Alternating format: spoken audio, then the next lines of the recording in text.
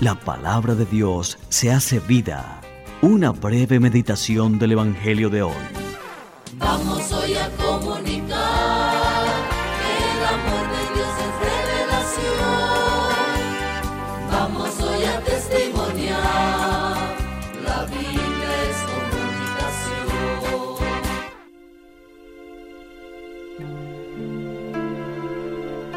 Cordial y bendecido saludo desde la Basílica del Señor de los Milagros de Buga, Valle, Colombia.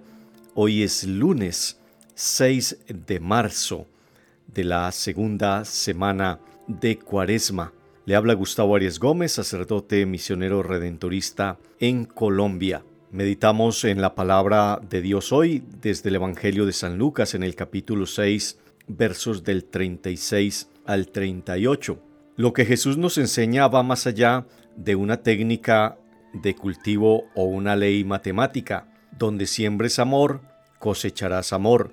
Todos sus mandatos se rigen bajo el criterio del amor y de la misericordia. Dios es amor y misericordia. Este evangelio debe darnos una gran paz en el alma. Dios al final de nuestra vida nos dará solamente lo que nosotros le hemos dado a los demás. Aún es temporada de sembrar amor y misericordia. Es tiempo de perdonar, de disculpar, de no juzgar. Es tiempo de dar, de ser generosos, de ser compasivos, como nuestro Padre del cielo es misericordioso. Descubramos que todo lo que queremos conocer se encuentra en Dios.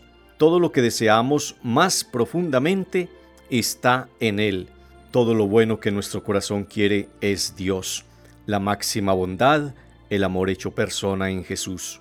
Él conoce nuestras faltas, pero espera nuestra enmienda con total paciencia. Esta actitud es la que Jesús desea que imitemos, pero no desea que la imitemos como condición para ganar el cielo, sino que Jesús nos pide cambiar de mentalidad para purificar la mirada que tenemos de Dios, porque muchas veces creemos que Dios nos mira como nosotros miramos a los demás.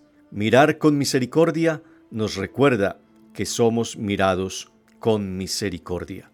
¿A qué nos compromete la palabra de Dios hoy?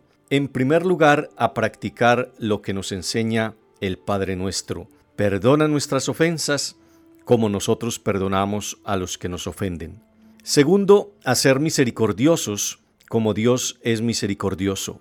Y tercero, todas las acciones que hayamos hecho durante nuestra vida se contarán con la medida del amor con la que las hemos hecho.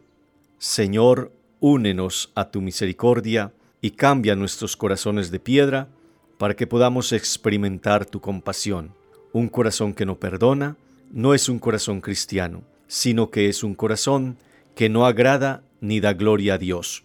Padre nuestro, tú que eres Dios, lento a la cólera y lleno de ternura, cambia nuestro corazón y hazlo semejante al de tu Hijo Jesucristo.